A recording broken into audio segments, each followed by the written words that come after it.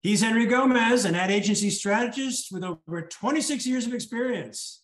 And he's Howard Eibach, a former copywriter and creative director and the author of 2 books on the creative brief. And together, we're the Brief Brothers, having an ongoing discussion about advertising, creative briefs, and briefing. Well, Howard, we're back with another Creative Review Classics episode. We're going to look at some selections of classic TV spots. Generally, these are going to be good work, and we're going to agree that they're good work because they come from a list of top advertising. But I think it gives us a chance to dissect what made them so good and kind of give us some inspiration and give our viewers inspiration for what is possible and what can be done. I agree. And the other thing, before we jump into this, I'm going to enjoy kind of jumping back to some of our previous discussions and connect some of the things we've talked about there with what we're seeing and why what's happening in these spots is working so well and what makes, the creative aspects of these spots so powerful. So I'm excited about taking a look at these 3 spots. Where do we want to start, Henry? Let's start with the deodorant commercial from, I believe it was Low London. Yeah, this is for Sure deodorant. I believe this is in black and white too, if I'm not mistaken. No, it's kind of faded. It's like a grainy, washed out color, but that might be a function of the film deteriorating over time. It looks like it's from the 80s, maybe. Yeah, let's take a look.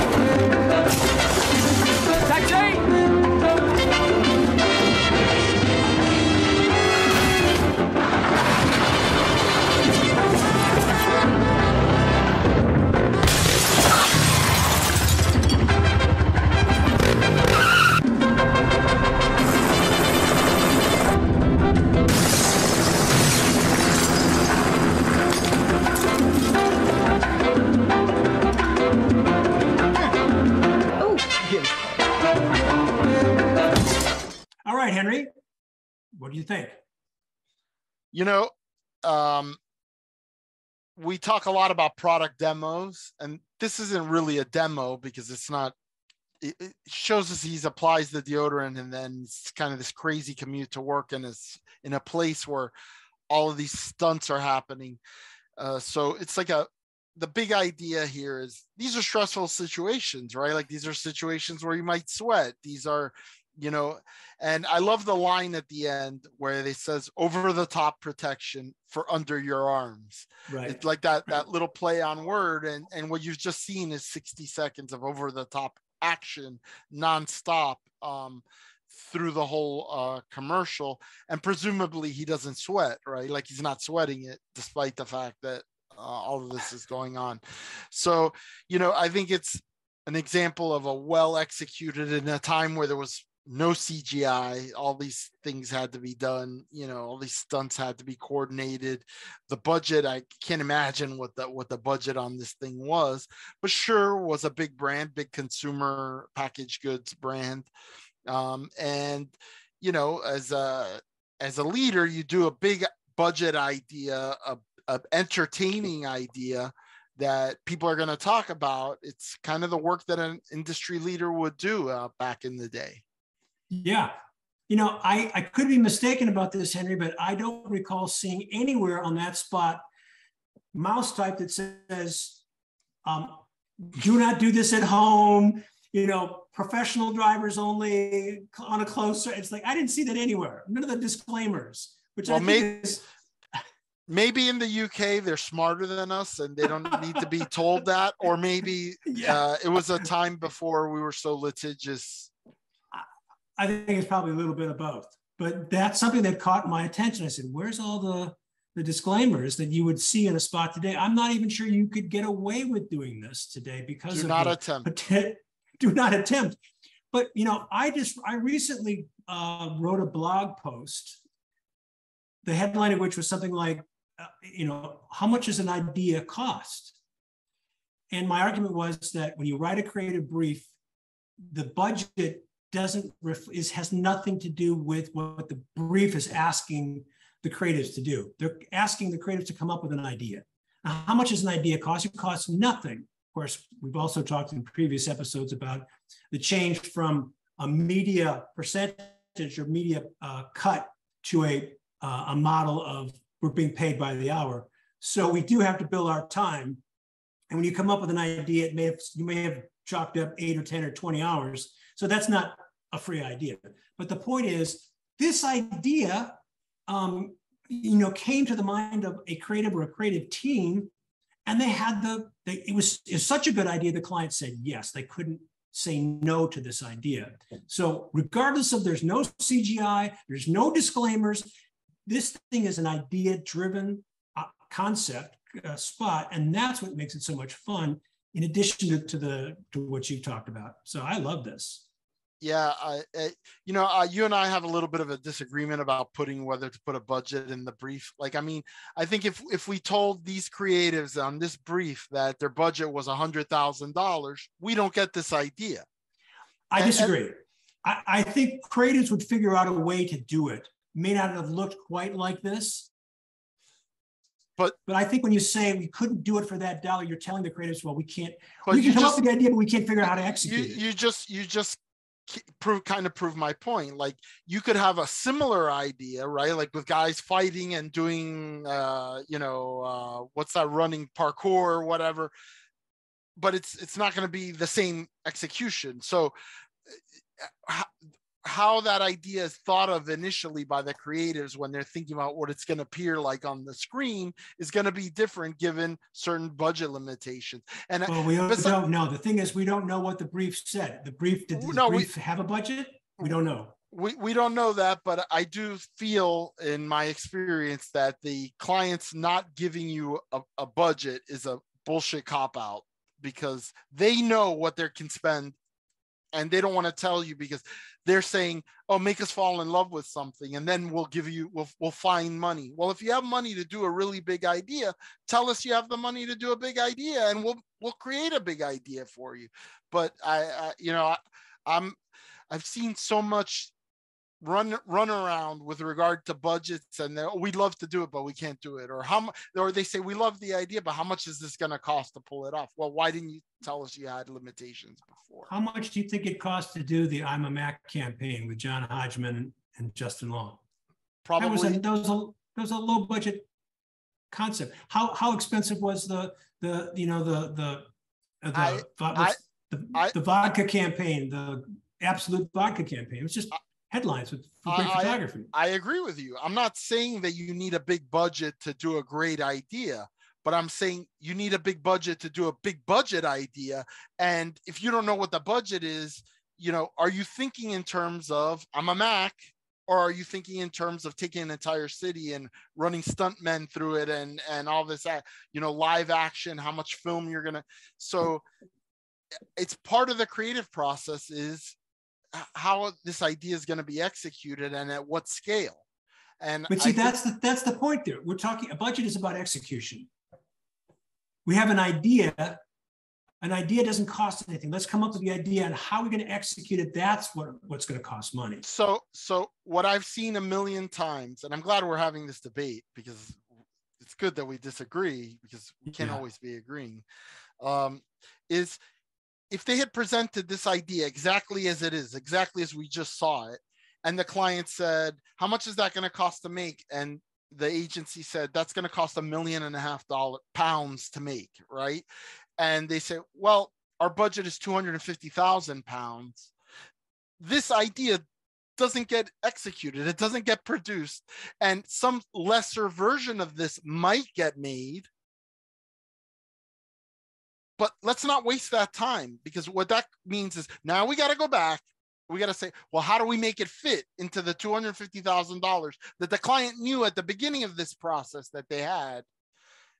Instead, it's retrofitting. We talk about saving rounds of revisions and all that, and knowing what your budget is in this day and age, I think it's part of that. And I think it's just fundamentally dishonest from a business partner not to give you a budget.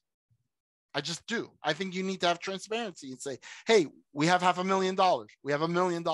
We have $100,000, whatever that budget is, to know it, so that then we're not thinking about stuntmen and CGI when we can afford, maybe me doing some stop motion animation with construction paper. It's good that we disagree. I agree with you there.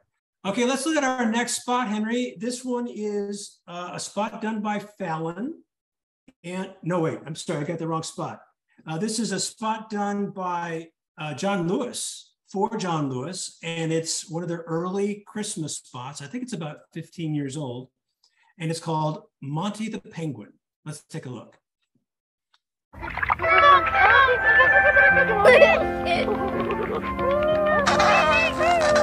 Come in.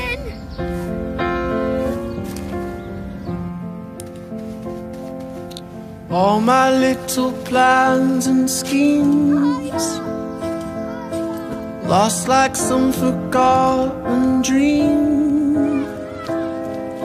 Seems like all I really was doing was waiting for you.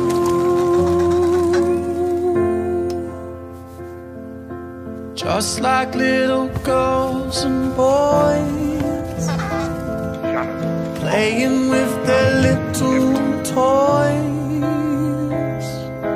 Seems like all we really were doing was waiting for love.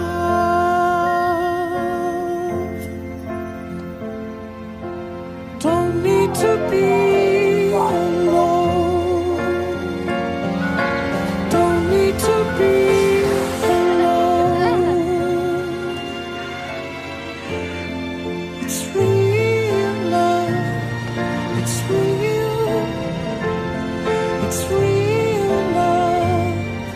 It's real.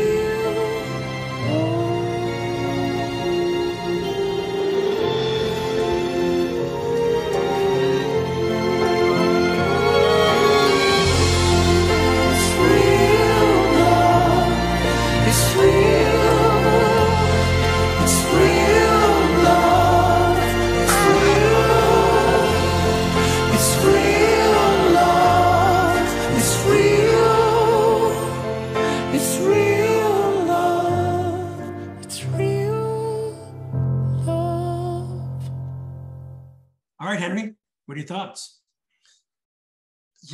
John Lewis has a reputation for doing this really emotional, heartfelt Christmas advertising. It's a retailer in the UK, of course, and they're famous for their Christmas ads. And this one is no exception.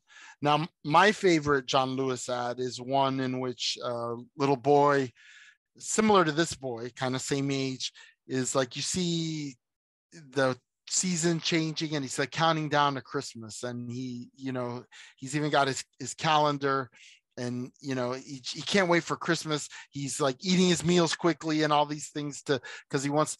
And finally the day is there, Christmas Eve, and he finishes dinner, he runs off the bed because he wants to go to sleep. And the whole time, presumably it's because he wants to get his Christmas gifts, because that's what kids do.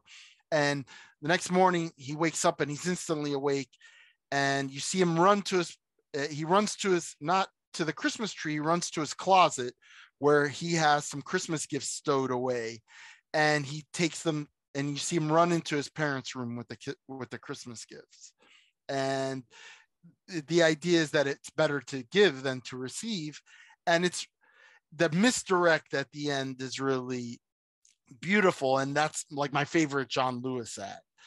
This is in that vein, I think, a little bit with the penguin. And I know I just did a whole creative review for an ad we didn't show, but this one has a lot of the same elements of the formula, right? That Christmas through a child's eyes. And in fact, we're seeing the world through this child's eyes, young enough to where he has this imaginary friend, and his imaginary friend is this penguin, which is really not imaginary, it's a real thing, but it's a plush toy. And you know, I think the theme here, of course, is the innocence of children at Christmas and the magical way that you feel about that. And for John Lewis, it's brilliant because you want to be associated with that good feeling, with that, you know, all of the good feelings associated. You know, we hear all the time, ever since I was a kid, about the over commercialization of Christmas and all of these things, and how it's Jesus is the reason for the season, and all of these things, right? Without being religious about it, right? They basically remind us of the reason for the season, right? They're telling us this is about being with family, about capturing that childish innocence, about all of those good feelings that we have at the end of the year in the holidays. So it's just a brilliantly executed, beautifully filmed, beautifully acted. Here the CGI is, you know, wonderful and well done, that you don't feel like you're seeing. I doubt that they had a penguin wrangler and a live penguin, but maybe they did. Who knows? Yeah. All well said, Henry. I'm going to take a slightly different approach to this, because I like to use John Lewis as a brand, but also their Christmas spots when I do the training for my workshops on writing creative briefs, because they have entered their work year after year after year in the IPA's Effectiveness Awards, which is not just about creative, it's about ROI. And the impressive thing about this campaign, which is going on, I mean, it's like they've done a decade's worth or more of these Christmas spots. And it's one of the, I like to remind the attendees of my workshop that if their brand was so popular and so powerful that people would get on the phone and call them up saying, when is the next ad from your brand coming out? You know that you're doing a great job. And most brands don't have that kind of love out in the marketplace. Whereas people call John Lewis, you know, starting in October, saying, when's the Christmas campaign going to come? They actually want to know because they look forward to it. That's how beloved this brand is. So this is an example of a company that can deliver both creative ideas, but measurable ROI. I think the ROI I saw on 4 or 5 years worth of John Lewis spots when they had won consecutive IPA awards and the Effectiveness Awards was something like 8-1, which is just remarkable, you know, as a campaign. Yeah, I'd love to know, and I suspect, but I don't know, that they don't do a ton of like above the line, like big budget advertising the rest of the year. That for them, this is kind of their thing that they're known for, and which I think is interesting too, which is, and you know, we just had a conversation about budgets, and it's like, well, they could do a quarterly ad for a quarter of the budget, right? And instead they've decided to marshal their resources, associate themselves with Christmas, and it's enough goodwill to last through the whole year and create anticipation for that next chapter in the John Lewis Christmas story that we've all seen. So yeah, I think that's interesting. The second thing that I wanted to point out, and this relates to another episode that we've done of the Brief Brothers, where we talked about a malaise in the advertising industry, about the industry itself. Some high-level C-suite folks have come out in public and said how much they hate marketing or they hate advertising, and then the over-specialization within the creative department. And you pointed out, I think we both talked about the fact that these CEOs and marketers are their business people. They're not creative. So there's disdain for the creative aspect of advertising is somewhat understandable, because this is something that they don't grasp. This spot that we're looking at here, and all of the John Lewis spots, are prime examples, I think, of the magic of creativity, of how creative teams can come up with this unexpected way to talk about love through the eyes of a child. If the CEO wasn't a creative nerd before, he is now. Like you know what I mean? Like after this campaign has been running, I think that's the power that it has. Exactly. And you know, it could cause a bit of envy on the marketer or the CEO, because, you know, I don't think like that. I want to be like that. I don't get where these ideas come from, but I love what they do. So I think here's an example. I hope, I can't say this with any fact or background or evidence, but I would like to believe that the folks at John Lewis don't have that disdain for advertising the way some other marketers do, because they see the power of this magic. So those two things: one, we can measure how well a campaign like this has on their bottom line, and two, the beauty of how creative magic seen through the eyes of a child is what those of us in the business love about advertising. And, you know, wow, we just kind of get all soft and gooey when we see a spot like this. So, oh my goodness, this is great stuff.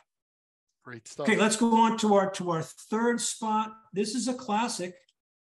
This is for Volvo Trucks with Jean-Claude Van Damme. Should we take a look? Let's take a look. I've had my ups and downs, my fair share of bumpy roads and heavy winds. That's what made me what I am today. Now I stand here before you. What you see is a body crafted to perfection, a pair of legs engineered to defy the laws of physics, and a mindset to master the most epic of splits.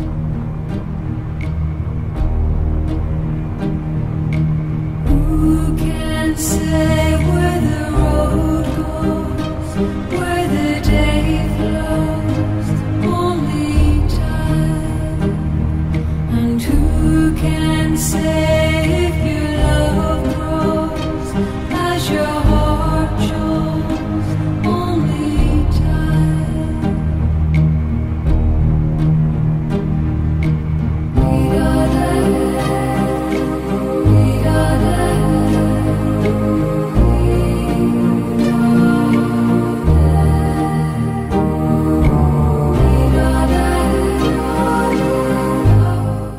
Henry, thoughts? So always love this spot.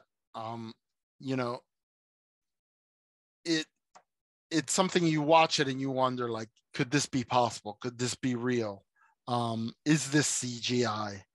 Of course, the whole point of it is that it's not. And, you know, one, you marvel at the physical gifts of a guy like Van Damme, who, you know, I was never into those movies.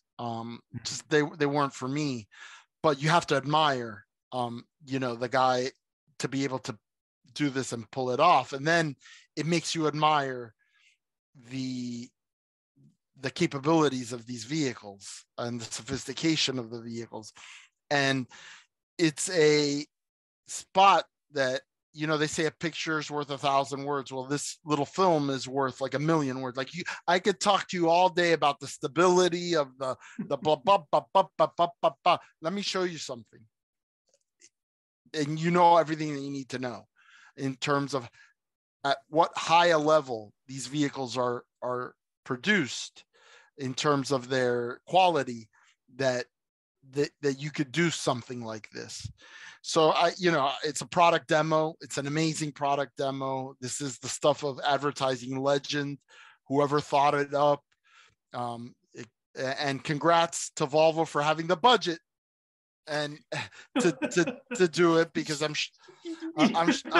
sure it wasn't cheap to, you know, get a guy like Van Damme, and, you know, the insurance on this shoot, I'm sure, probably cost a fortune. Yeah. It's funny because I worked on Dish Network on their Latino offering, and a couple of years after this Van Damme thing came out, one of the agencies that worked on the business, one of our co-agencies that worked on it, Havas out of Chicago, came up with a digital video where there was a parody of this, and it was like the Mexican paleta or popsicle carts, two of them going side by side, doing like a parody of the demo. So I like I said, I have a soft spot in my heart for this one, not just because of Van Damme and the spot itself, but what the brand I was working on. It wasn't my agency that came up with the idea, but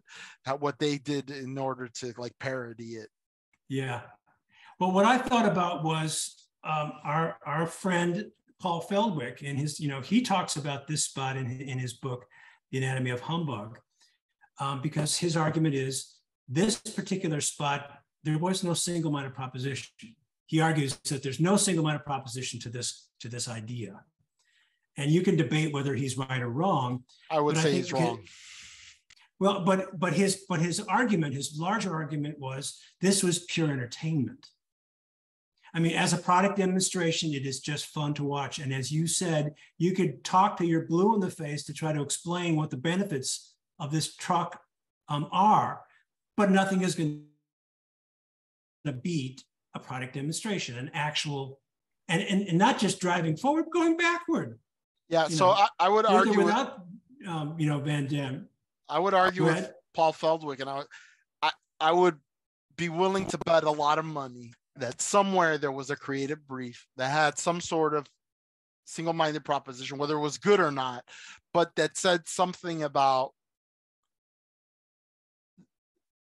either at a high level, these vehicles are made with super high tolerances or whatever it is, something. And then one of the reasons to believe was this particular feature of the stability of the reversing and that explained technically what it was, or the single-minded proposition was very specific to that feature that they wanted to show and said, these vehicles come with a feature that blah, blah, blah, blah. Now, the leap from that to the idea, that's the magic of advertising, right? Like that's why brief writers don't come up with the spots or the ads. We put what's important on paper, and then they come up with a way of demonstrating or saying the story about it. In this case, it was a demonstration. So I bet you, whether it was good or bad, whether it was high level about the quality of these trucks or very specific to that specific feature that allows this to even be possible, there was a single-minded proposition somewhere.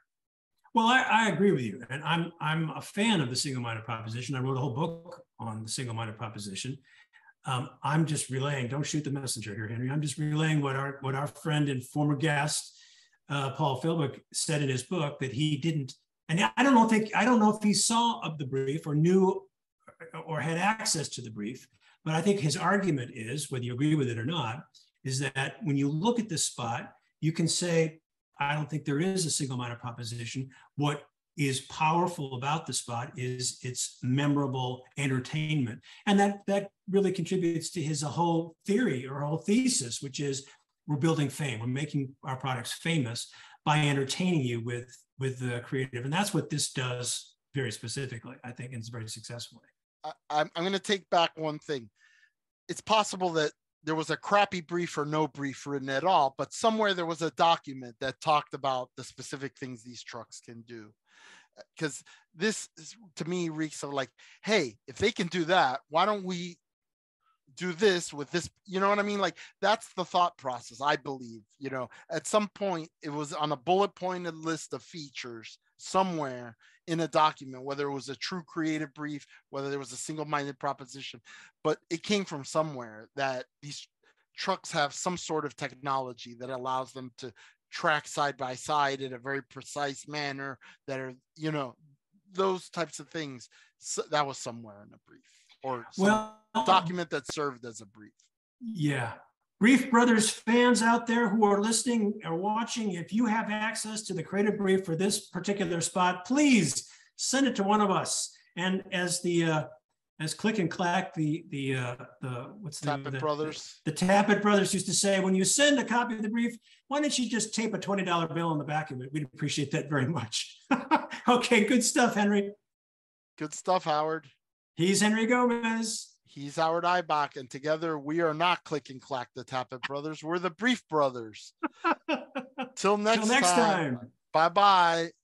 Say hi to Dewey, Cheatham, and Hal. Yes, exactly.